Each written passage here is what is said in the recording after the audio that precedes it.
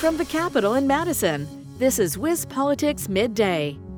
Hi, everybody. I'm Stephanie Hoff, and this podcast is brought to you by Spectrum. It seems like summer break for colleges have only just begun, but universities are already figuring out whether they will require students to be vaccinated if they want to come back to in-person classes.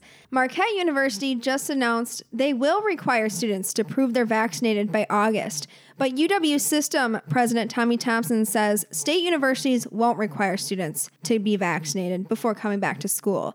WisPolitics.com reporter Adam Kellenhofer joins me now. He's going to give us some of the details on those decisions. So, Adam, let's start with Marquette University.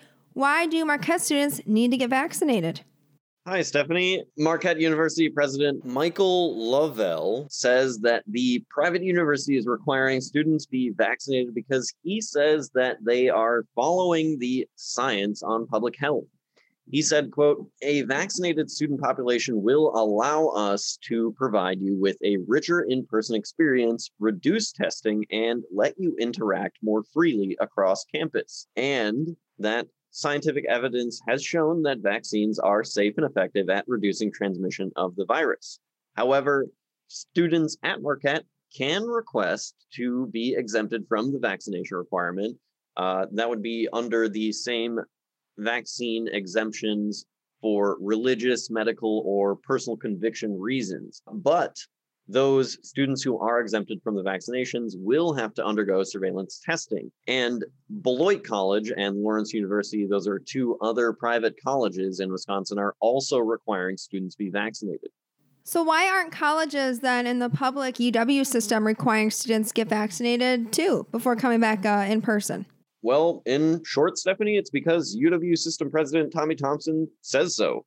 He says they won't require vaccinations, but the UW system, which consists of 13 universities and even more technical colleges, will continue to encourage students to get vaccinated.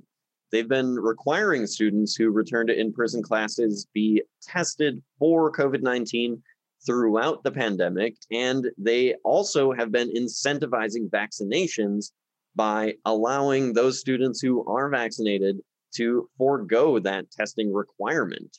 So the incentive is basically just to not get a Q-tip shoved up your nose regularly.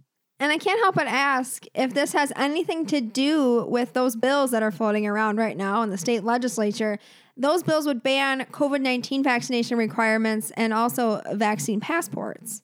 It might, Stephanie. We know that the UW system is at least partially governed by the state government because, of course, it is funded by state tax dollars. But the UW system and UW-Madison registered against at least one of the bills, which would ban all campuses in the UW system from requiring COVID-19 vaccinations. And also, Stephanie, just last week, Republican lawmaker Representative Magnifici of Dresser authored a bill that would ban businesses from discriminating against unvaccinated customers. And that would also include Marquette University, since Marquette is a private university. And Stephanie, looking forward, it is likely that even if these Republican-backed bills pass through the state legislature, they will probably get vetoed by Governor Evers because he has been a pretty ardent supporter of encouraging vaccinations. That's right, Adam, and WisPolitics.com will be keeping an eye on those bills if they make it to the governor's desk. Thanks for giving us that update. Until tomorrow, I'm Stephanie Hoff. Thanks for tuning in. This has been WisPolitics Midday. For more state government and political news, visit WisPolitics.com.